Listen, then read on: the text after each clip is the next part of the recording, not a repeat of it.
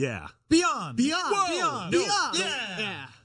See? Anyway, it's how it's Beyond. done. It's still happening. We keep doing it every week, and it keeps on going. This train can't be stopped, though it stops once a week. When we stop doing it, we only do it once a week. It's not a continuous show. Anyway, this is episode 477. I'm looking at the wrong camera. Hey, everybody. I'm Max Scoville, and I'm joined by Brian Altano. Hi. Jonathan I think you looked Dornbush. at me when you said Brian, but hi.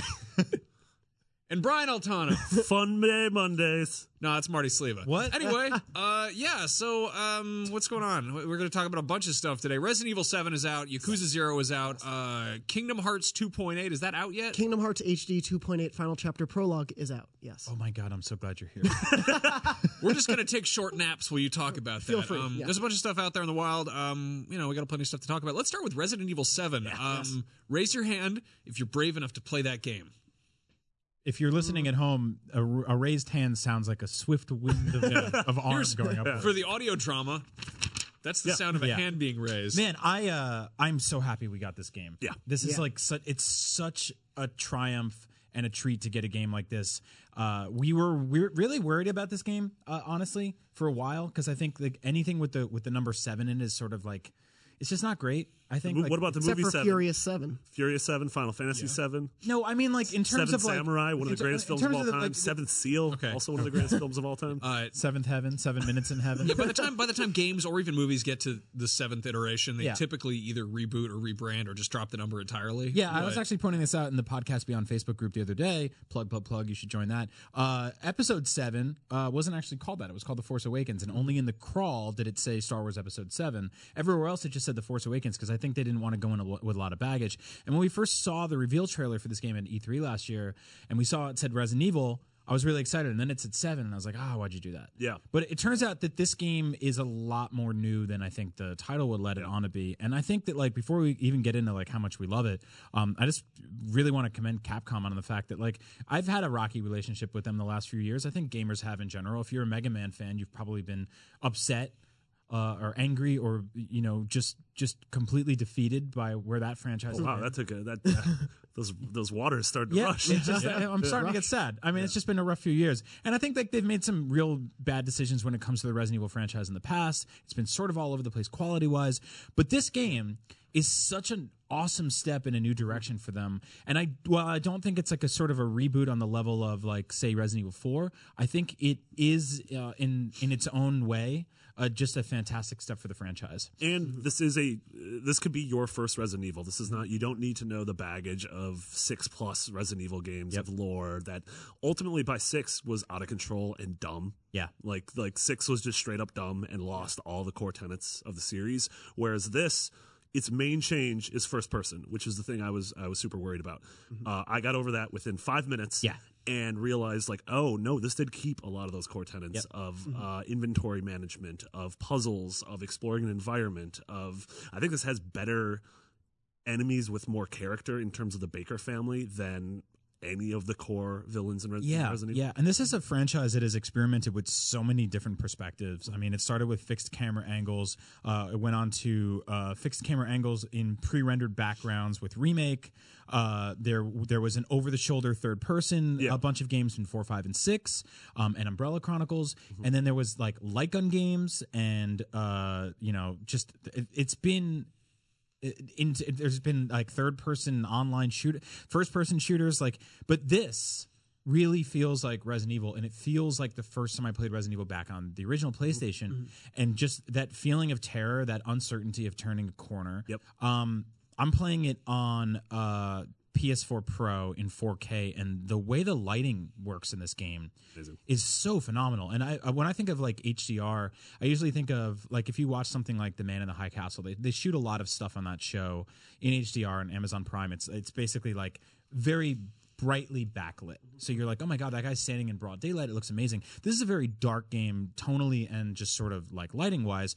So when there are little peaks of light, when you see a flickering light bulb down the hall, it looks gorgeous. Like this game looks legitimately great on the PS4 Pro. And it's just really fun to play. It's like probably the scariest game I've played in a very long time. And there's not in like a consistently disturbing kind of horrifying kind of way, but there's just this like uneasy tremoring tension that is constantly happening in that game, where just even when I'm doubling back on areas, it's sort of in the way the first one, when you backtracked in the original Resident Evil and a dog jumped through a window for the first time, and it shook you to your core. Like, games have been trying to do stuff like that for a long time, and I don't think they've really nailed it the way this one has been able to do that again. Yeah, So, kind of reminds me of like in Remake, the first time you enter a hall and the Crimson Heads are back. You're like, oh, this is new, this is different. Yeah. And you have these little, like, sort of the estate in this game, the Baker estate, has these little sections that almost feel like the way that they prowl the sections, the Bakers, feels like little nemesis. yes, Nemesis. I was just going to talk about that. Like, I love the fact that you have stalkers in this game that sort of just like corner you, and then you get rid of them, and they come back because they're base of effectively like super mutants. I won't get into the lore too much because I think everyone should play this, but it is such a, like, the new setting, I think it just works so well too, of like this, like, just this wet, gross house. I was I played like for a second, just, I mean, the thing leading up to the demo, basically. You start out a car.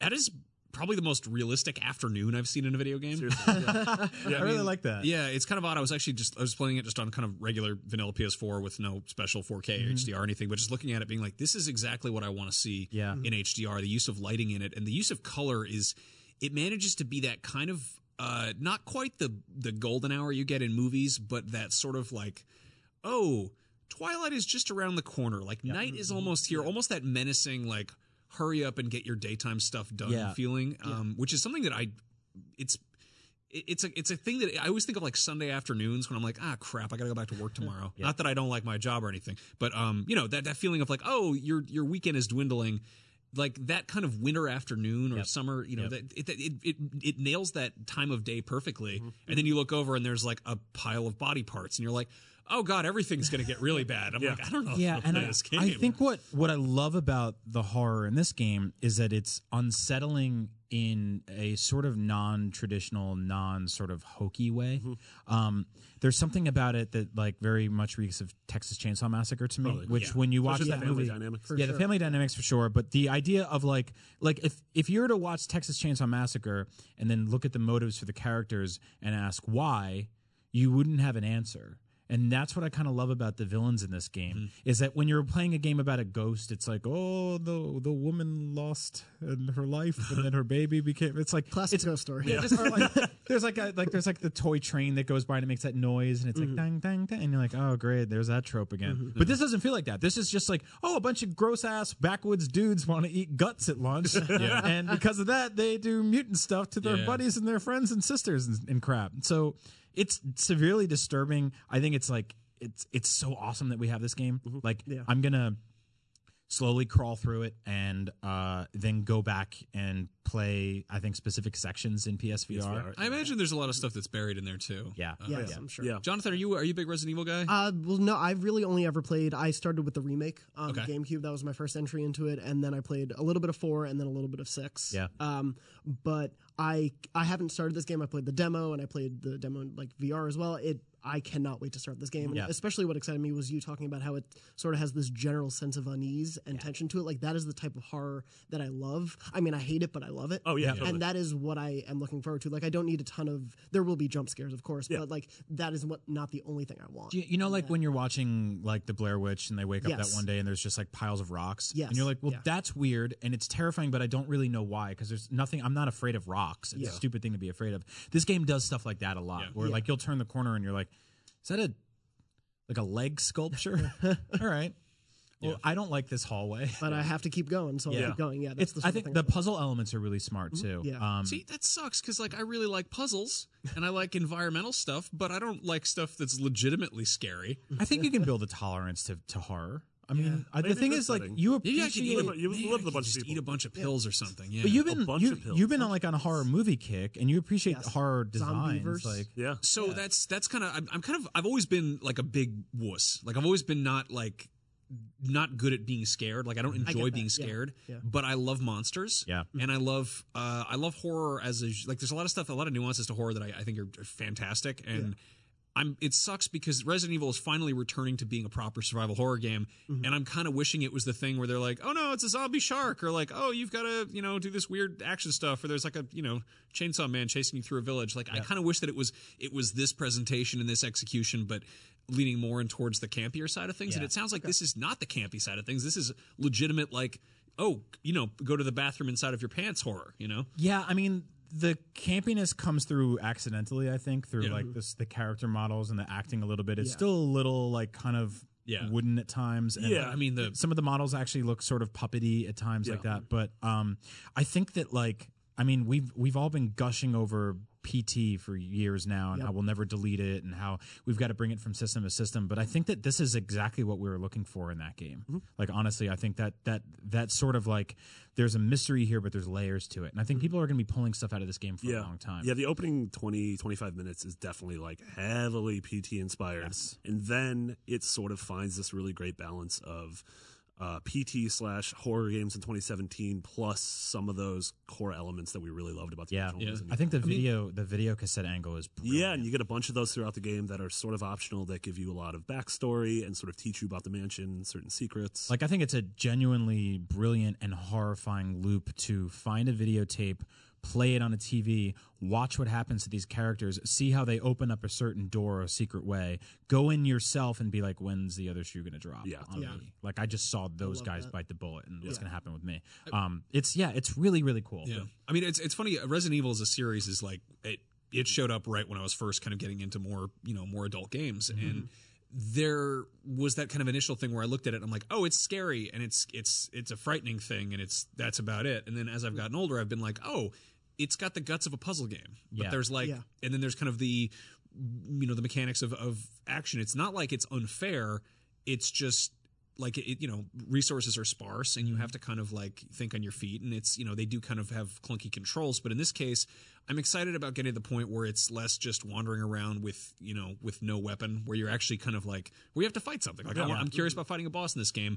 And it's interesting because there has been that sort of renaissance of horror games lately, like Amnesia and Outlast, where you're not really fighting anything. Like you're not kicking anything. I mean, Alien Isolation to a certain degree, right? Where it's like, and it's kind of cool to see Resident Evil kind of circle back and be like, hey, we kind of invented survival horror where you're limited in what you can do, but here's something that still limits what you can do, but you can do something. You're not entirely powerless. And it does that really great way of like, do I run past these enemies and conserve my ammo, or do I stand my ground and fight? And if you stand your ground and fight, you can get headshots and you can take them down in a couple shots. Yeah. But you're also like, well, I know bosses around the corner, and these bosses are like hard as hell. So like, do I want to save it for that? Which I love, and I love the saving system is very evocative of the old type. Yeah. You have the item box. You have sort of light crafting where you choose whether you want to craft first aid spray or whether you want to craft bullets. Yep. I don't understand how you're crafting bullets.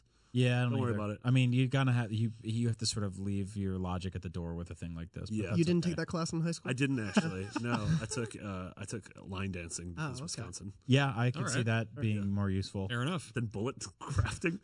But I'm sure we'll have. We're only a couple hours in, so I'm sure we'll have a lot more impressions next week. Marty, you went to Japan. Konnichiwa. Why did you go to Japan? I got to gozaimasu. This is your big secret trip. You've been keeping this a secret for a while. Dojinshi. Stop it. I don't know what those mean. Caleb Lawson and I went to Tokyo, to Shinagawa, which is one of the wards in the city, because we got to go to the sort of grand opening of Kojima Productions, which was super insane. And there was only two other, it was like, I think the BBC and Famitsu were there. So that's weird. Wow. It's sort of a weird trio right there. Huh. Yeah. And then we all the kissed. big three. Weird. Not all kiss. Really? I didn't actually see any of them. Not the BBC. Not the BBC. They're very proud. Mitsu would give that kiss a 10 out of 10 out of 10 out of 10. But the office space is I visited a lot of Japanese office spaces, and for the insanely creative games that come out of them, they're very sort of Spartan and almost feel like a hospital with like harsh overhead lighting. Yeah. And it just feels like if you walk in those rooms, you're like, I don't know. Maybe they're doing finance in this room. Right there, I think the culture is very minimalist. It's weird because when you play the games or you watch like anime, you see any of that, it's just like yeah. And then you get to their actual office. They're all very reserved and they're wearing button-up shirts, the walls, khakis, yeah. But we know from we've been sort of following Kojima and Mark Cerny's worldwide tour of touring all these different office spaces and what inspired him, and finally, ultimately, we got a PSX landing on the Horizon Zero Dawn engine. A sort of modified version of that for Death Stranding.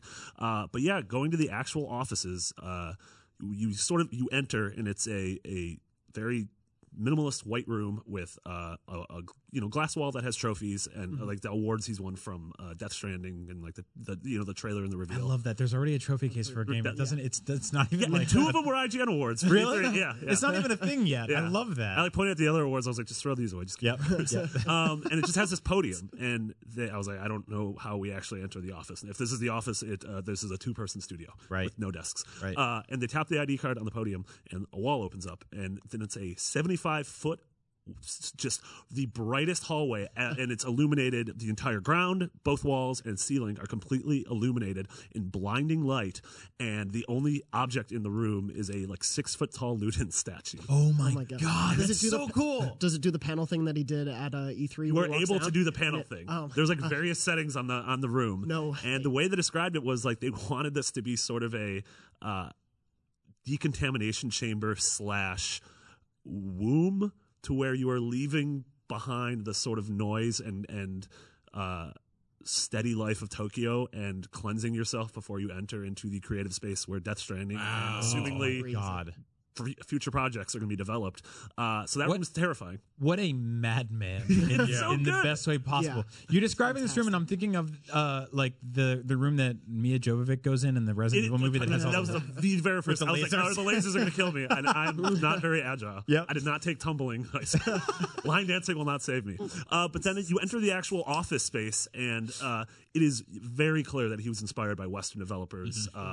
Specifically, it reminded me of the office of Sony Santa Monica, of Bungie, these sort of giant, warm, open, communicative spaces. So it's one giant room with a ton of desks. I think they said ultimately they want their studio to be under 100 people. So they're very much considering themselves indie, which you're like, 100 people, that's a lot. But you're like, well, no, when you look at the credits of a game, like any Ubisoft game, right, it's well over 100. I mean, look at the credits of Metal Gear Solid 5. Yeah, right? Seriously.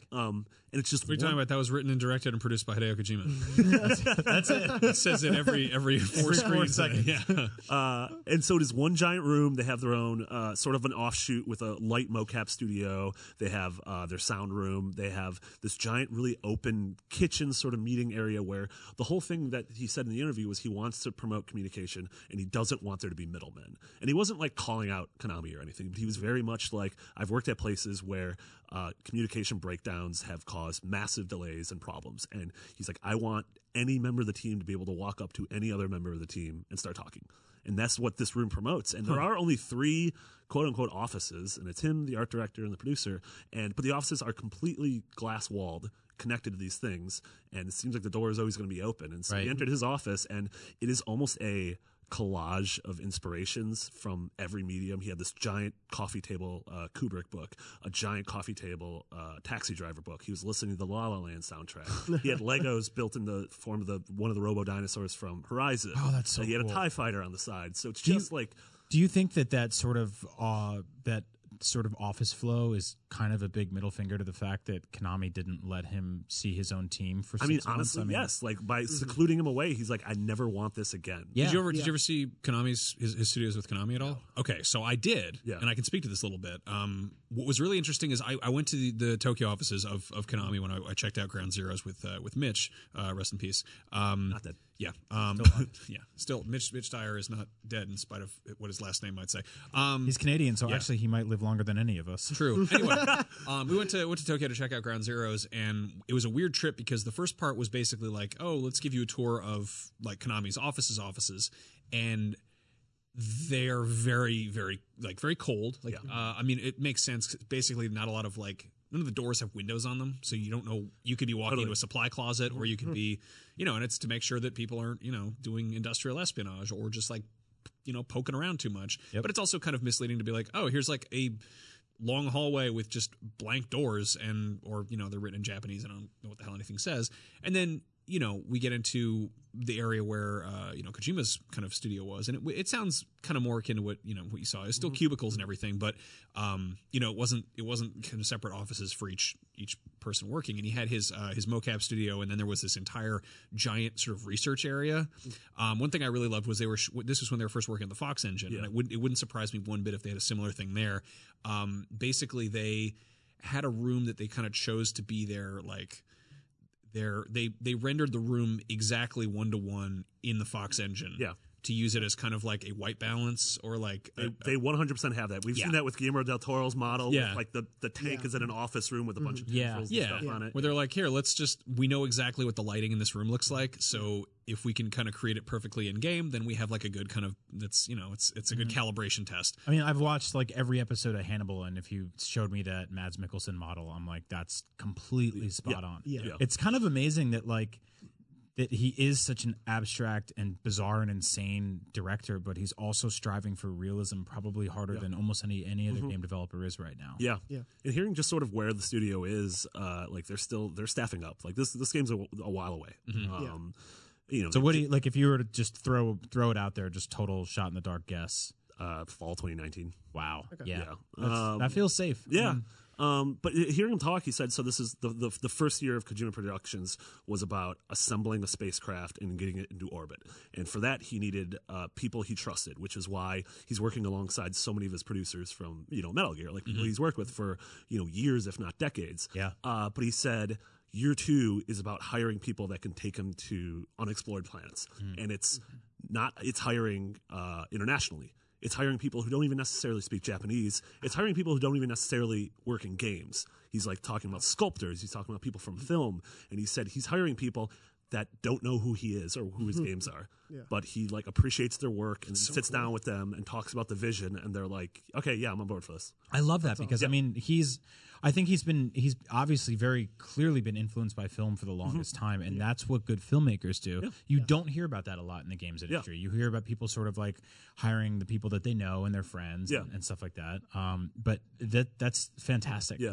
So, what does it feel like there? Does it feel like they're on the precipice of like the next step? Does it feel like they're in the middle of making something? Like can you get a sort of vibe of what the level like is right now? Completely, like a complete guess. It feels like there is a skeleton there, and that they are now ramping up hiring to start putting flesh on it. Right. And the other thing I felt was just extreme optimism and extreme trust in his vision, and vice versa, him having extreme trust in the people he's bringing on, both in Tokyo as well as, in the sort of Amsterdam annex at Guerrilla. It's got to be sort of just, I mean, we've talked about this a lot, but this is just an enormously gratifying feeling for him to just get away from the baggage of years and years of having to be under... basically be signed to a record label that wouldn't let him put albums out. Yeah. We also, like, he released a statement that we have on IGN that sort of for the first time addresses Konami, and he doesn't address it with spite, but rather he says, like, I'm grateful of everything over the course of my career, including Konami. Like, without all of these things, I would not be where I am, and this is, like, the most excited I've ever been in my career. I think for spite, they send out Guillermo del Toro. I love that. He's just like the hype man on the side. Yeah, it's awesome. So, check out. We have a full video feature sort of chronicling a bunch of footage, interviews with Kojima and other members of the team. And you guys got to connect on La La Land. Yeah, which was awesome. Great. Yeah, which is amazing. That was my favorite movie of the year. It's been, if you follow him on Twitter, he's obviously quite obsessed with the movie. I think that's what I love about Kojima following him on Twitter is that when he locks in on something, like he doesn't let go. When you can tell when he likes something, he's one of those guys that like I had a friend in high school that was a big Resident Evil fan, and he bought every copy of the game in every region. Yeah. And I'm like, oh, that's nuts. Why would you do that? And he's like, I'm a collector. Like, I just love it. Like, they all have different art. They have different packaging. They have different, like, idiosyncrasies. And, you can just see, following him on Twitter, he's like, I love La La Land. I'm going to buy everything La La Land. Like, posters, books, DVDs. Like, he was the same way when Fury Road came out. He said he saw it every day it was in theaters. I think he said... That seems a little... Spookus? He just You tweeted haven't the done other that day with La La about how Land? he saw the black and chrome edition, which is the Mad Max Yes. Fury Road, where it's just all in black and white. yeah. And he was like, I think this is my 27th time seeing this. And then he tweeted a picture of him eating lunch in black and white, and he was like, Hideo Kojima, black and chrome edition.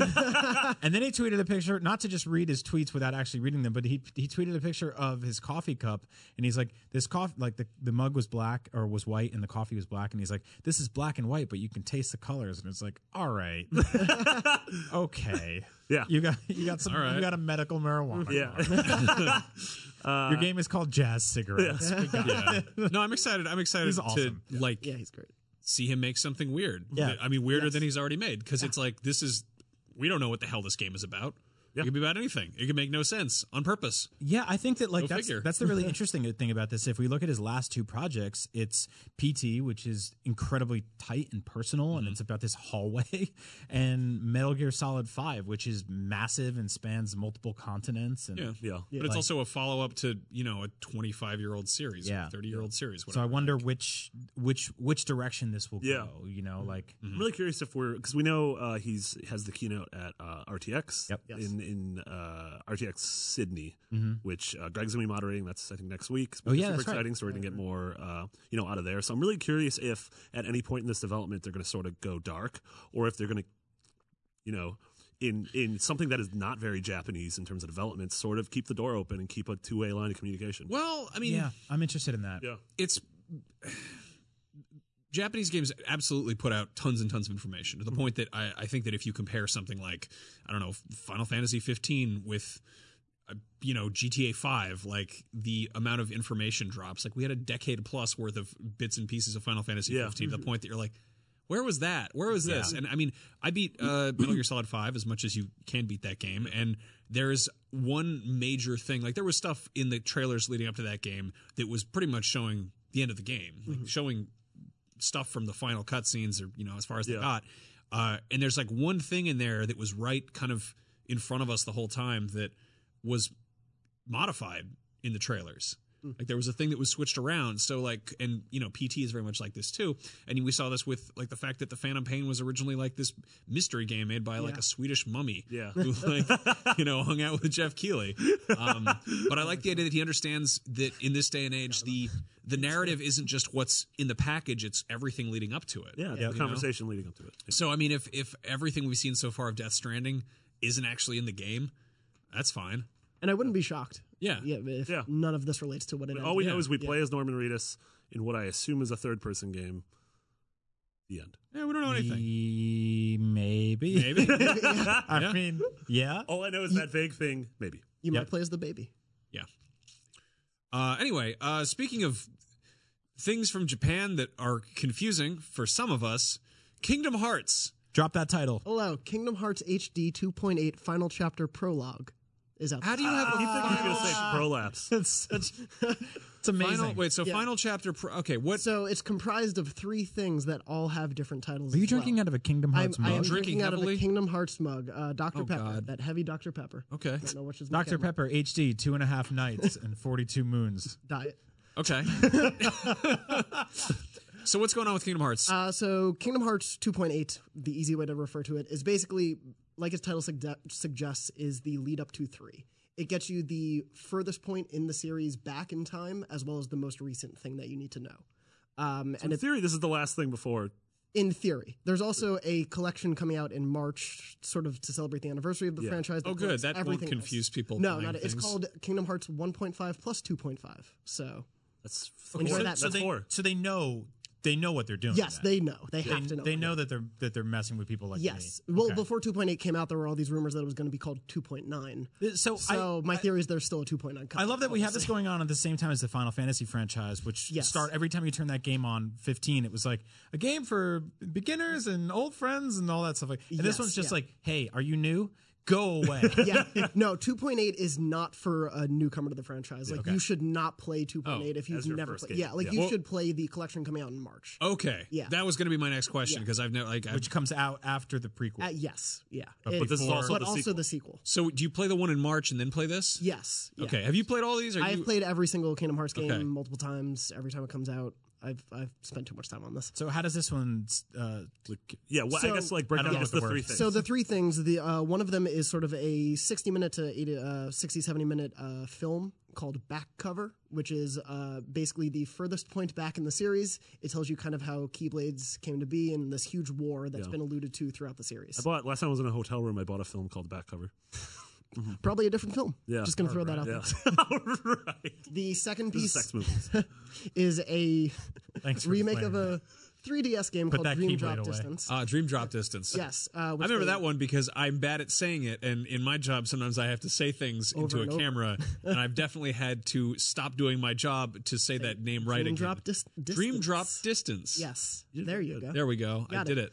Which was the furthest point in the timeline up until 3. And that was the most recent. that was a 3DS game. that Originally came a out- 3DS game. That was like 2012 or so? 2012. Yeah, that was Okay. the 10th anniversary. Of That's the one of the I pay games that attention. used the Frankenstick because the game played better with dual yeah, with analogs. Right. the extra circle pad. What Kingdom Hearts 2 came out 2006? Yeah, Okay. the original came out in 2, and then 2 came out in 6. Yeah, It comes 06, out in upside excuse down me. question marks. I love how this None of these confusing, numbers make this sense. confusing ass timeline somehow centers around Goofy and Winnie the Pooh. Like, I mean, it's And such it's a wonderful. amazing. It's so wonderfully It's- perverse because, like, Yeah. when I think of the most entry level, casual, intellectual properties, I think Disney. Yes, yeah. Like, short of like Play-Doh. Like, I don't know of, and that's not even characters. That's like a Play-Doh or Just the- Play-Doh? Plato? not Play-Doh. Yeah. Play-Doh. Like the, Play-Doh's like very the easy to pink get into. stuff that if you eat it, it's not going to kill you. Like, it just tastes bad. Toxic spaghetti. Yeah, like Disney is like, I'm like, I once enjoyed a fine game called Mickey Mania where Mickey Mouse jumped on things and threw marbles. And then they're like, guess what? You have to play a game with decimal points in the title. yes. So sorry. So for hardcore Kingdom Hearts fans, which Yes. you obviously are one, is this something you absolutely should play? So the third thing. So yes, that's the third part is something you should play. I would recommend waiting till it's a little cheaper because it is really only a 3-hour or so experience. But Kingdom Hearts Birth by Sleep 0.2, A Fragmentary Passage. That is the full title. You should probably just it's going to be a while. That was only the first part of the title notes. No. So that, Yes. that continues from the PSP prequel game released in, I believe, the late 2000s called Kingdom Hearts Birth by Sleep. It follows one of the characters. Normal, regular title for a video game. For a Kingdom Hearts game. That is you basically find out what happened to this character after that game ended leading up to 3. And it is built Name's in the Kingdom Aqua, Hearts. like yes. the water. Good, I know that word. It's built with the Kingdom Hearts 3 technology, so this is kind of our first actual glimpse of Kingdom Hearts 3 that you can play. Okay. And it's great. It's really fun. So how much did you read up on Kingdom Hearts? Right? Is this the thing you have it in your brain? No, this and is you just in the back of my head all the time. So like, yeah, if this you is just that. let's say there are people who are like lapsed Kingdom Hearts fans and maybe they skip Dream Drop Oh, you Dream Drop crushed it the Distance, first time. Triple D. Ooh. Yeah, back cover. Yeah. Stop it. Yeah. So how does it for somebody who maybe is just trying to get themselves like back into gear for Kingdom Hearts 3? Like, is it okay? I think if you hadn't played Birth by Sleep, that part would still be confusing because knowing who Aqua is does matter. Yeah. The really essential games are Kingdom Hearts 1, 2, and Birth by Sleep. I think you can get by without really playing many of the others. There are bits and pieces you should know, but you can get by. Mm-hmm. This piece about Aqua in 2.8 is really great at sort of connecting the dots of those games and bringing you to, and it surprisingly brings you up to 3. Like, I don't want to spoil the ending, but I was surprised at how much it gets you to where 3 is going. Yeah. I suddenly understand what it's like to be a not a Metal Gear Solid fan and to hear somebody explain like, so anyway, the Sniper Wolf, if you get the Psycho Mantis and the Fear, you're like, what? I don't have like a lot of blind spots when it comes to the games industry. I've just been doing this for a long time and playing games on every platform for a long time. This is one of the ones where I'm just like, every time I'm like, let me like crack this nut a little bit. Well, and as a fan, I get that. Back cover. Back cover. There are only 3 or so essential ones that you need to play for the story, but why I grabbed onto the franchise was because it hit me at this great time where, because it's Final Fantasy and Disney, it was kind of like I was right at that puberty moment. Of course, yeah. I'm growing up and hitting, there's emo, but also Disney that I love. Yeah. So it really blended for me, and so I stuck to the story. But the story gets crazy convoluted and complex, and there are so many things you need to understand to get 2.8, which is why I think the collection coming out in March will be for newcomers. That's what you want to play to get excited for free. Yeah. Okay, so if you get into the one in March a lot, then there's all of this stuff to go back and dig up. Yes, and really, I think that Aqua chapter that's built on the 3 engine is really the only essential of those 3, because the other 2 you still don't really need. Yeah. But this one it's fun also. Yeah, I'm really excited to play that and sort of get a taste, because I considered myself a big Kingdom Hearts fan until Jonathan came. And I here. walked in. Yeah, Right. Doesn't that suck when you're like, I know a lot about this thing, and then someone's like, yeah, did you? Well, that was I was growing up, I was the biggest Star Wars fan I knew, and then I came here. Yeah. And I'm the 40th biggest Star Wars fan in that room. I'm 41st. Yeah, congrats. But yeah, I'm excited to see sort of the combat tweaks and enemy encounter design and just sort of how your character feels to sort of prepare myself for 3. It harkens back to the bigger worlds that were in 1 and 2. You're fighting a lot more enemies at once, and they're more creative enemies. The worlds have more branching pathways to explore and get. Which is what we've sort of gotten a things. taste of in the brief glimpses we've gotten of 3. Yeah. I'm stoked. All right, Winnie the Pooh is back. With a vengeance. I don't even know if he's in those. What a things. weird footnote to that He's segment. always in those things. So Yakuza 0 comes out today. Yeah. Has anyone? Any of you guys touched it at Yeah, all? put a couple hours into it. What's it? Is it cool? Yes, it's awesome. I got a code for this, and I'm really excited. Yeah. So yeah, it's a prequel. It takes place in 1988 in pretty much Kabukicho, which was the in Shibuya, the red light district. Does such a good job of capturing the sort of madness, energy, grime, filth, and pleasure of what you would imagine a red light district in Tokyo in the late 80s would be. Wow. And so it stars the 2 main characters of the series, and this is your prequel introduction to them. But the thing I love most is, like, yes, it's GTA-ish. It's not like an expansive world, but it's a really deep world in terms of, like, there's just a lot of texture to each area. And the main story's fine. The combat's cool. It's Arkham-y. But the thing I love most is just the insane amount of things you can do, that if you have to do A and B, there's a C, D, E, F, G. Like, you can go to a maid cafe. You can go play Outrun and Space Harrier. Karaoke? You can go karaoke. You can go to you can go to a thrift store. Does karaoke just switch over to like a rhythm game? Yes, it just keeps doing different things, which is insane. You can get late night ramen. You can just roam the streets. It's so cool. Okay, I'm really excited. Yeah, about Max, this. I think you're gonna love Yeah. that. I've always loved kind of like, the GTA open world crime games and stuff. And Yakuza's always been one of those ones I've kind of like, my exposure to the series has been like GIFs on Tumblr or like weird screen caps. Somebody who was reviewing it was like, here's my experience with Yakuza 0 in 4 screenshots, and they were like 4 of the most incoherent, confusing screenshots. And It was like you talking to a rooster, and you're It's like you talking to me about Kingdom Hearts. Yeah. But it was like, what am I seeing? And I think I've seen like clips where somebody like, bursts into a room and like drop kicks a schoolgirl out a window, and you're like, what? Like, I'm sure there's a context, but even in the context, I think it's kind of known for being sort of over the top. Yeah. Right. And I'm excited because this is, of course, a prequel, and I think, what is it? The one that's basically a remake of the first one comes out later this year. Yeah, they announced I believe so. that. Yeah. I don't know. Yeah, but also 80s. Like, hell it's yeah. a little visually, it's a little unimpressive just because this was originally a PS3 game, and so it's not like an HD version of a PS3 game. This is a PS4 game, but just keep in mind, like some of those early PS4 games that had versions on both. Yeah. But yeah, really cool. Honestly, I noticed it was doing I don't know if I'm going to finish this, but I just love spending like an hour in this world. It's doing a kind of interesting like depth of field blur to sort of mask the fact that the draw distance isn't what you would probably expect, but it kind of works in its favor. It's a weird pollution. effect. Yeah. Or it looks like when you're in LA and it's just kind of like hot enough where there's this weird haze. Yeah. Also, this game does not have autosave, so make sure you save. Ooh, yeah. man, good catch. That is a very good point. Good to know. PS4, Ooh. So I'm excited to jump into that, and I think I just, if you give me a choice, like, hey, you can go to 1980s Tokyo and eat ramen late at night, or you can go in a messed up Louisiana mansion and get chased by black mold in VR, I think I'm going to do the former. So have fun with Resident Evil, I feel boys. like no matter what the second choice was, you would have done the former. Yeah, pretty 'cause much. you're Babby. And What also, do you mean a babby? I want to go to maid cafes. I'll see you guys on the gummy ship. Kingdom Hearts reference. Thank you. Shut up. Okay, For Honor is coming out in the sometime nearish future. Valentine's Day. Valentine's Day. It's 3 weeks away. And I believe the beta is Thursday or alpha beta. Yeah, they've had a couple. They've had a couple that have been running for the last month or so. So a lot of people have been getting their hands on it. And I want to make a quick, not even an apology, because why would I do that? I'm an asshole. When I first heard about this game, when I first saw this game, I was not interested in it at all. It's one of those things where I was like, I don't really care about like Vikings and knights and samurai. It just seemed like the kind of game for people who hang swords over their beds. Like, I'm like, that's fun for you guys. You guys enjoy it. I wasn't into it at all.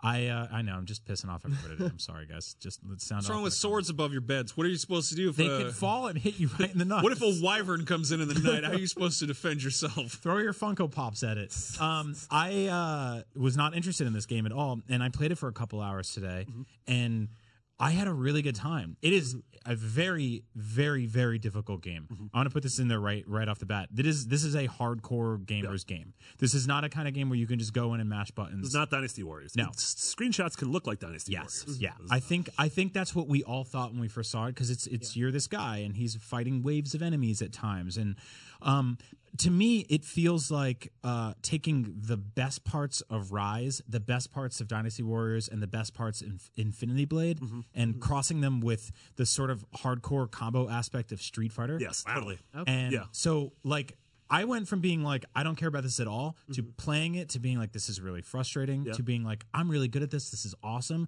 to repeatedly getting my ass kicked, to being like, I hate this more than anything in the world, I'll never play it again, to winning and being like, that was incredible. Yeah. Like the loop of like losing to winning and victory in that game is one of the most satisfying wins. Like just actually winning a fight, like holding onto your controller and gripping it and killing someone with a sword is immensely satisfying in this game. It is able to handle that sort of moment in a big battle in like any medieval movie or like Game of Thrones, where like you feel like Jon Snow mowing down waves of people that don't matter. And that's when it feels like Dynasty Warriors. But then you get to that point where he sees, what was his name, Ramsey, whoever killed a bunch of his family members, and then you get to that moment where it turns into a fighting game, like a one-on-one, very personal, very strategic thing. Which I think it does.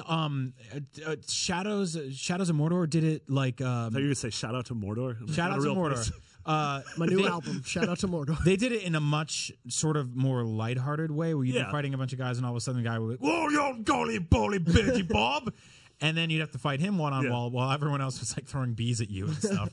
This game that doesn't have a man I feel that like yells that game at you. had far fewer bees than you bring No, up. there were a lot of bees. No, I started replaying it on PS4 Pro. A lot of Tons bees. You can actually see more of the PS4 bees. Pro adds bees. Yeah. That's the problem. Yep. Yeah. That's what you pay for. That's DLC? It's the power in the box.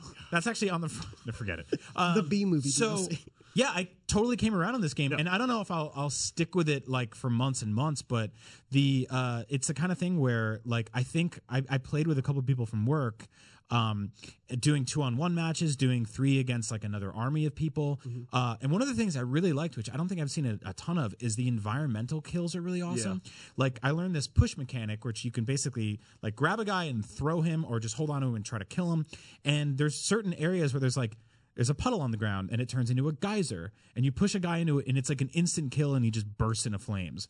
Or there's like spikes on a wall and you're in the middle of a fight and you just throw a guy at it and he just gets impaled immediately. And you're like, this is awesome. That sounds really cool. It's one of those like, environmental kills will immediately get me more excited about something that's melee based that I might not initially care about. Like that's one thing that I loved about Sleeping Dogs, something I loved about Injustice, like the fact that suddenly you're not just like, it's not just this kind of odd like freestyle rhythm thing against another, avatar or whatever. It's suddenly you're in this environment and it actually makes a difference. Yeah, I don't think we know much about if they're like I kind of checked out on this game. Is there a single player? Like, yeah, there's a single player. There's a story. It has a villainous who's like a sorceress. Because I'm really interested in that, because I love the mechanics of this game, but I want to play it on easy because I need it to be a little more forgiving.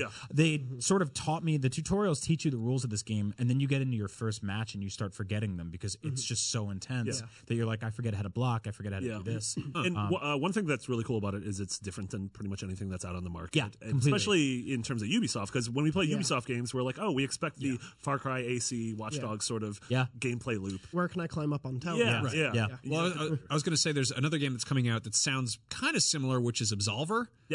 Which is another game where it's basically like, hey, so everyone knows what a fighting game is. Like that's one of those just meat and potatoes basic ass video game genres. But what if you put it inside a larger universe? You know, what if you took these mechanics and made them, you know, part of something bigger? And that's a game where you're going around and fighting enemies and you make allies and stuff. And I'm really curious to see how these kind of grow communities around them, because we're at a point where, you know, games like the Souls series has taken something very simple, like, oh, you take a sword and you fight a goblin or whatever, and made it into this very like technical and, you know, nuanced and something that requires a lot of you know, finesse to make it work. They're fallen knights. Okay, that's fine. Best fallen So knights. we are doing a big video series soon. I'm hosting it, and I'm guesting with Alana Pierce and James Duggan here at IGN.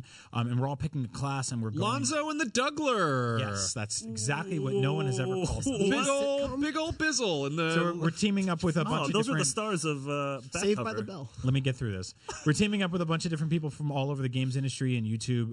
People like Harley Morenstein and Kinda Funny and The Completionist, and we're picking different classes. So there's samurais, knights, and Vikings. So I'm not sure exactly how that's getting divvied up, but I'm a Viking. I don't know why. I kind of like samurais more, but I had to play as a Viking all the We time. had to talk about The this. reason you're not a samurai is because you said samurais. Well, boo! Jedis. Jedi is plural. The last Jedis. The Last Samurai. starring Samurais- Tom Cruises. Samurais is actually what it's called when you shortly you know, sum up what happens in a Kurosawa movie. So look for that video series soon. I think it's going to be a big live stream. I think we're starting it on Thursday. So Cool. Look out for that. Great. I want to talk a little bit about games that are coming out these days. They keep making them. There's like a weird drop in PSN game quality. Yeah. There have been notably there's a game that popped up called Life of Black Tiger. Okay, so Google right now. Pause. Yes. Google Whatever you're trailer. doing, yeah. Leave the Life tab open. of Black Tiger. Yeah. Yes. Watch this trailer. Yeah. Now you're back. Yeah. And presumably you watch that on the official PlayStation channel. Like, this is a thing that Sony's being like, this looks fine, and putting it out there. And like, I think my old colleague Jim Sterling, who you know, frequently just says the thing that everyone's thinking and, you know, gets in trouble because of it. He went on record and was like, I think this is the worst console game I've ever played. And you know, he plays a lot of like Steam shovelware. And he was just kind of legitimately looks like a PlayStation 1 game, maybe a launch PS2 It looks game. like a very bad Android game. Well, that's exactly what's happening, Yeah. Max. I think people are dragging and dropping terrible iPhone games onto consoles instead of the other way around. And we saw like for a long time we were like, what happened to like the middle shelf or the bottom shelf in gaming? We saw these third parties go away in the last generation. Most of them moved to mobile. I think a lot of them are getting a little frisky and they're trying to come back to consoles with their trash they're making And on mobile. I don't know what's happening there, because like presumably the whole thing that like one of the wonderful sort of double-edged sword upside down sides is that you don't get as many weird kind of like, you know, bottom shelf things that you might get on PC with PSN, Right. And you have to pay for online, and it's, you know, not as powerful, but you know, there's a kind of a you know, quality filter there. Yeah, you know, it's you one of can those. I don't remember things like this existing downloadable on PS3. No. When I look back at like my cross media bar on my PS3 and see all the cool downloadable games I have from that game company and Pixel Jump exactly. games and Bionic. Well, I think this is a sort of like an example of what happens when you make it easier to work with indies, right? Sure. You make it easier to work with companies, small studios who have an idea for a game. And I think it's awesome that like opening those doors let so many things in, but it's also you get stuff like this. There needs to be someone who looks at this trailer and is like, no. And then there's this other game, Skylight Free Range This 2. one, I was going to say, yeah. if the Life Yeah, of that Black one. Tiger trailer made you sad and you need a good hearty laugh, watch the trailer for Skylight Free Range 2, Yeah. Gatchduin. Gatchduin. Let's Dewey could Decimal. not stop laughing at this. this thing. looks like if PlayStation Home was developed by students. Yeah. Yes. Like yeah. it looks like a bunch of just kind of very homemade polygon characters kind of floating around, and If it just Second Life looks bad, this looks like First Life. yes. This is like what they tried to do first. I No, don't- it I don't know honestly what- looks like somebody lost a bet and made a game a 10-year-old pitched. Yeah. Yeah. I don't know what Skylight Free Range 1 is, but Skylight Free Range Gatchduin is rated M for mature and apparently has nudity and sexual content, but with these god-awful like Fisher-Price My Little People avatars running around. Yeah. And I then also there's don't like the word Gactween. Like, it makes me Gactween? say noises. I Yeah. yeah, I don't know if How does this was this not have Kingdom Hearts anywhere in the title? That's actually a prequel. but yeah, like it's I think it's great that it's more accessible for, you know, for smaller game companies to make games, but at the same time, like, it also sucks that a game like this is being charged $15 and, you know, somebody jumps on the store and they're like, oh, I spent money on this. So that's the thing that's really important to point out. Like, Right. a lot of these games aren't like cheap. They're not really free to play. Like No. Yeah. and we'll talk about the next one, but I mean, some of these games go from $15 to $20 to $30. and Yeah. they are just they're not even like functional sometimes. Right. Yeah. Not like they're not finished or unpolished. They're like fundamentally broken video games. Yeah. We played one called Joe's Diner. Oh my we did a little God. bit for, We even talked for about up at this noon. I think we'll probably have a Let's Play up on IGN today. Yeah. Basically, Joe's Diner, it looks fine. I think it's running in Unity. Yeah. It's visually, it's theoretically pretty good. Yes. It's basically a Five Nights at Freddy's ripoff, except instead of being a defunct bootleg Chuck E. Cheese, it is a diner somewhere in the Midwest of America, presumably, and you've been hired as a vacation temp. Like somebody went on vacation, you've been hired to take over the graveyard shift at this diner. What they don't tell you until you load the game up, and there's an unskippable cutscene that explains all this to you, is that Joe's Diner was built on Native American burial grounds. Now, this is already kind of one of those things like, okay, this has A, been done to death, and B, kind of hard to do in 2017 without being horribly culturally insensitive. The good news is this was developed by Germans who probably maybe didn't do a ton of research into A, Native Americans, or B, Midwestern American diners. Yeah. They watched Poltergeist. Or even just the food service industry in general. Yeah. So basically, you're in this diner and you have to walk around, and the entire game that we could glean from playing it a few rounds is you have to walk around and clean up the diner. Like, you have to take food off the table and put it in the trash.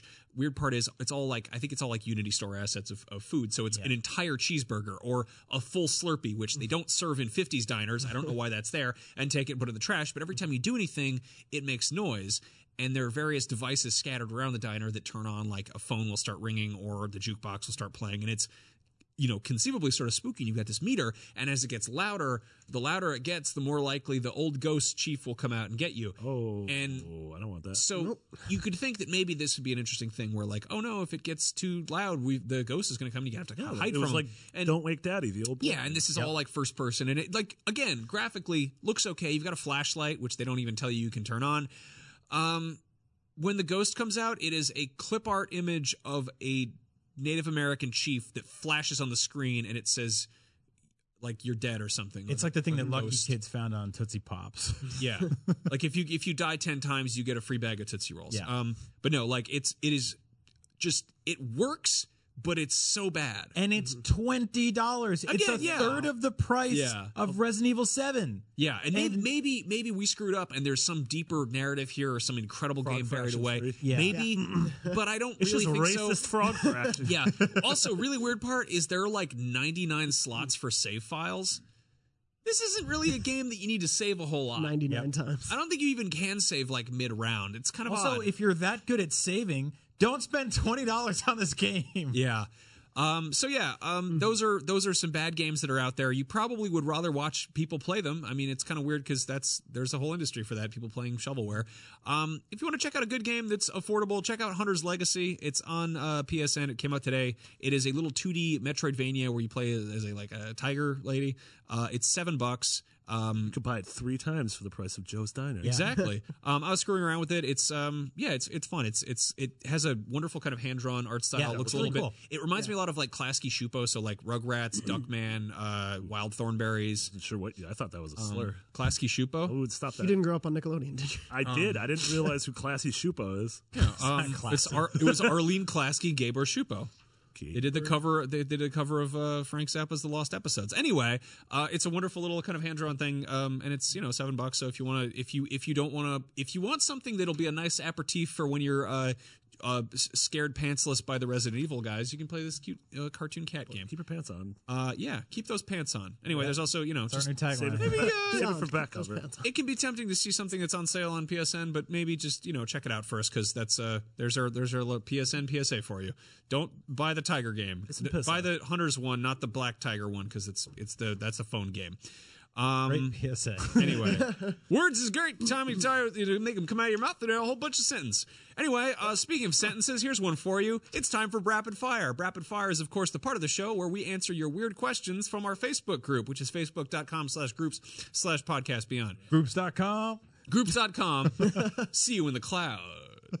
Anyway, We gotta go through these. We gotta do quicks. Matt T. Garso Real says, rapid. which games in 2017 would best be suited for, or would you like to see have VR levels / experiences attached? And Paul Mastroianni said, what other big franchises do you think would benefit from VR modes? both kind of the same question, but it's a good question nonetheless. I would love to see Horizon have some sort of like dino tourism mode, because Really I think cool. that one of the coolest things that I've seen in VR so far was first the AT-AT in the Battlefront VR thing, when that walks by, that sense of scale. I'm looking up at that weird elephant's tongue. And then number 2 is Robinson the Journey. The dinosaurs in that game look awesome. So combine both of those beasts and you have robot dinosaurs. And they would look really cool. So I don't know about like sort of like hunting them or anything like that, but at least sort of just like hanging out somewhere and checking it out would be really cool. Yeah. Spider-Man. Yeah. Oh, man. I like Batman Arkham VR is one of my favorite VR experiences that I've had so far, and the idea of it making you feel like that hero, I think Spider-Man is probably one of the ones that makes the most sense for that. Yeah. And there have even been games that are similar to a Spider-Man game. Yeah, I'll plug this game real quick if you're looking for a Spider-Man-ish experience on PSVR. It's called Windlands, and it gave me legitimate fear of heights. Yeah. But it's about shooting ropes. Yeah. And and climbing up to like really high areas and trees and collecting stuff. Shooting and ropes and swinging doing back down. gropes. Yeah, it's about swinging and shooting Probably up a ropes. second. Yeah. No? What about you, Marty? I think it'd be cool for, I mean, we're assuming Battlefront 2 is coming this fall. I think a more sort of robust VR component than the sort of X-Wing VR that we had in. I told you what I want for that, right? I want so you could unlock like those, toys? those toys, those like models that you can unlock. Yeah. I want those, but like action figures and blister packs that you can pick up and turn around and open up and stuff like that. Yeah. I like, there's this game Lucky's Tale for Oculus that's it's a 3D platformer, but you sort of are the camera. And I think that'd be really cool for like the Crash Collection that's coming out. To sort of like be looking at those lanes and be able to sort of change your perspective and get up there and That would make it a lot Cortex's easier. Grundle. I remember doing interviews before with the Lucky's Tale devs at E3 when they were like, "Hey, we're making a platformer for Oculus," and I was like, "But why? Isn't Oculus for scary things and first person?" And they were like, "Well, actually, it's a lot easier to platform if you're." We've all had that thing with a bad camera in the 3D platformer, but when it becomes almost second nature, where you can, when your depth perception is no longer an issue, so that'd be kind of cool if that became sort of tacked on. I'm dying for the first game that just implements something where, whether it's like, whether it's Horizon Zero Dawn or, Ghost Recon Wildlands, something where they're just like, hey, you want to look around in VR? This beautiful world we've rendered, like, if it's maybe sending up a drone and suddenly the drone is like kind of stuck in one spot, but they're like switching to VR and you're like, whoa, I can see all around here. Like a programmer technology for, again, PC for Oculus called Ancel. Yeah, we talked about that. And you can like take a screen, you can like pause Witcher 3 and sort of just exist in the space and look around. And it's not a game per se. There's a thing they just launched. I hope I'm not screwing up the name. It's on PSVR and it's like $10 and I think it's called Paradise. Did you see this in the store? No, not yet. And it's basically just like a vacation viewer where you can basically be like, I'm going to sit at the top of a mountain and just hang out. I can look around. I can pick different viewpoints and just kind of like be zen. Yeah. Or I can go by this beach. I can go by this ocean. I want to see more stuff like that, but with recognizable game environments. That's a great idea. It seems almost kind of just like a waste to create these, beautiful, massive worlds and just to not be like, hey, I don't know how much work goes into it. I imagine probably a stupid amount, but to just be like, hey, there's a, extra bonus VR feature where you can look around this world, right? Yeah, and just explore. Like one of the best VR experiences I've had was Google Earth or whatever on on just a mobile VR, and I click to the top of a mountain and I'm seeing out from the top, and it's amazing. Yeah, That's so cool. crazy. Do that in actual game worlds. I hope that comes to PSVR. Yes. So on that note, Steve Green said, with Sony closing studios that worked on VR and not restocking stores, are they trying to kill off PSVR already? I'm loving RE7 in VR, and I hate that Sony doesn't seem to be pushing this experience at all. No, I don't think they're. I mean, they've committed too much to PSVR to pull the cord on it, and also with RE7 being sort of the first tentpole AAA established franchise game, and having it actually be super successful in VR, which I thought it would be nauseating in VR, but everyone who's played it loves it in VR. Yeah, Chloe preferred it in VR. Really? Yeah. Oh, awesome. I mean, the comfort options are incredible. I will say that PSVR's sort of felt a little muted at PSX. Yeah. There were a few games here and there that we talked about back when we did that show, but all in all, I think they're in this weird pattern between like, we don't want to overpromise and we don't want to underdeliver, and we are sort of just like waiting to see how the market responds. But the problem is the market doesn't know what it wants until you tell them, and I think they need to get just a little bit louder on the bullhorn to sort of explain to people like, this thing is awesome, because it legitimately is. It's the most comfortable consumer ready VR I've ever tried. It's just awesome. I mean, I got one. Max, you just got one. Like it's a great toy. And it works so well with your PlayStation. It doesn't work well with your PS4 Pro, which is a different story entirely. Even though it makes things look better, I'm like quick tangent. I'm really annoyed by the fact that those things don't communicate better. That I have to when I play a game with HDR like Resident Evil 7, I have to unplug it. But when I want to try the VR mode, I plug it all back in. Like that there isn't a smarter way. That stupid breakout. I think that's a thing in whatever the Gen 2 version of PSVR is going to fix that, which sucks for someone who got it at launch or close to launch. Yeah, I mean, like I bought all of those toys and a new TV all within the span of like 2 or 3 months, and they don't communicate the way they should, and everything else does. Yeah. So it's kind of cumbersome. But that being said, I'm hearing that PSVRs are available in stores a little bit more now. They're starting to show up on shelves again. They were impossible to get for a long time. Yeah. So if you want one, buy it. Go listen to our old episodes about how much we love them. I'll probably put together something soon. Maybe next week, Max, we can do a little thing about our VR. I'll do games. some homework. Give you guys a little crash course. Yeah. Phil Mansfield says, will the survival horror genre ever get stale old? Nope. No. I think it'll be fine. In the same way the horror film genre never gets stale or old. Yeah. I mean, with all genres in general, they come in waves. Totally. Things will get stale for a bit, and then someone will reinvent it in an interesting way, and that revitalizes everything. Yeah, you'll have smaller indie things introduce new ideas and concepts that AAA games end up taking from and building on. I just watched this movie, The Girl with All the Gifts, which I'm not fatigued on zombie stuff, but I'm at the point where it doesn't surprise me anymore. And I saw this movie, and it did what I think 28 Days Later did 10, 12 years ago, whenever that was, right? Yeah. So I think there's always room for it. If you look at just the last few years, the survival horror genre has changed immensely, become like a lot more sort of quiet and sort of less combative and more sort of sitting in the shadows and waiting. Experiential, first person stuff. I mean, the fact that we've seen Resident Evil reinvent themselves so many times shows that I think there's always going to be room to breathe there. And speaking of Resident Evil reinventing itself, you should check out Secret Origins of Resident Evil, which Zach Ryan, among many others, put together. It's this really great sort of crash course on the roots of the series, where it came from and how it got here. Yeah. Really good. I had that question in there because I wanted to piggyback on it. Cody Becker said, what would an Oregon Trail game that was rebooted look like today for you? I think that would be a really cool survival horror game. Yeah. I would love to see survival horror leaning more into the actual existing horror, like be like, oh, hey, you're trying to flee a war-torn country or something, like a game where it's taking, I mean, we've seen all kinds of messed up stuff in video games at this point, but to see something that's like, I mean, imagine like The Revenant, but, you know, a video game. Oh, yeah. I mean, if you think about, I remember like playing Oregon Trail when I was a little kid in school, which was very odd because like you would sit down in front of like an old computer that was like, it was like an old Macintosh and it was black and green. And it would be like, your wife's dead. Here's her tombstone. And then, that's not great. And you like, if you hunted too much in one area, no animals showed up anymore. And you're like, there's something oddly dark and alarming about this game. But I think having that, like, you know, running in the same engine that Death Stranding's running, and all of a sudden you go to caulk the wagon across the river and your children die, like that would be hard to cope with. An actual brutal survival game. I mean, when you get mauled by a bear. Conversely, something like XCOM would work perfectly with Oregon Trail, where your friends are all dead because they won't stop crapping everywhere. Or an MMO where you're all on the same trail and you. That could be interesting. You come across everywhere. Don't Starve grabs some of those core tenants. Sort of sure. Anyway. Also, shout out to the people making me an XCOM. I saw that in the Beyond group. They're sharing that. That's really awesome. And aviators on the battlefield. It's night.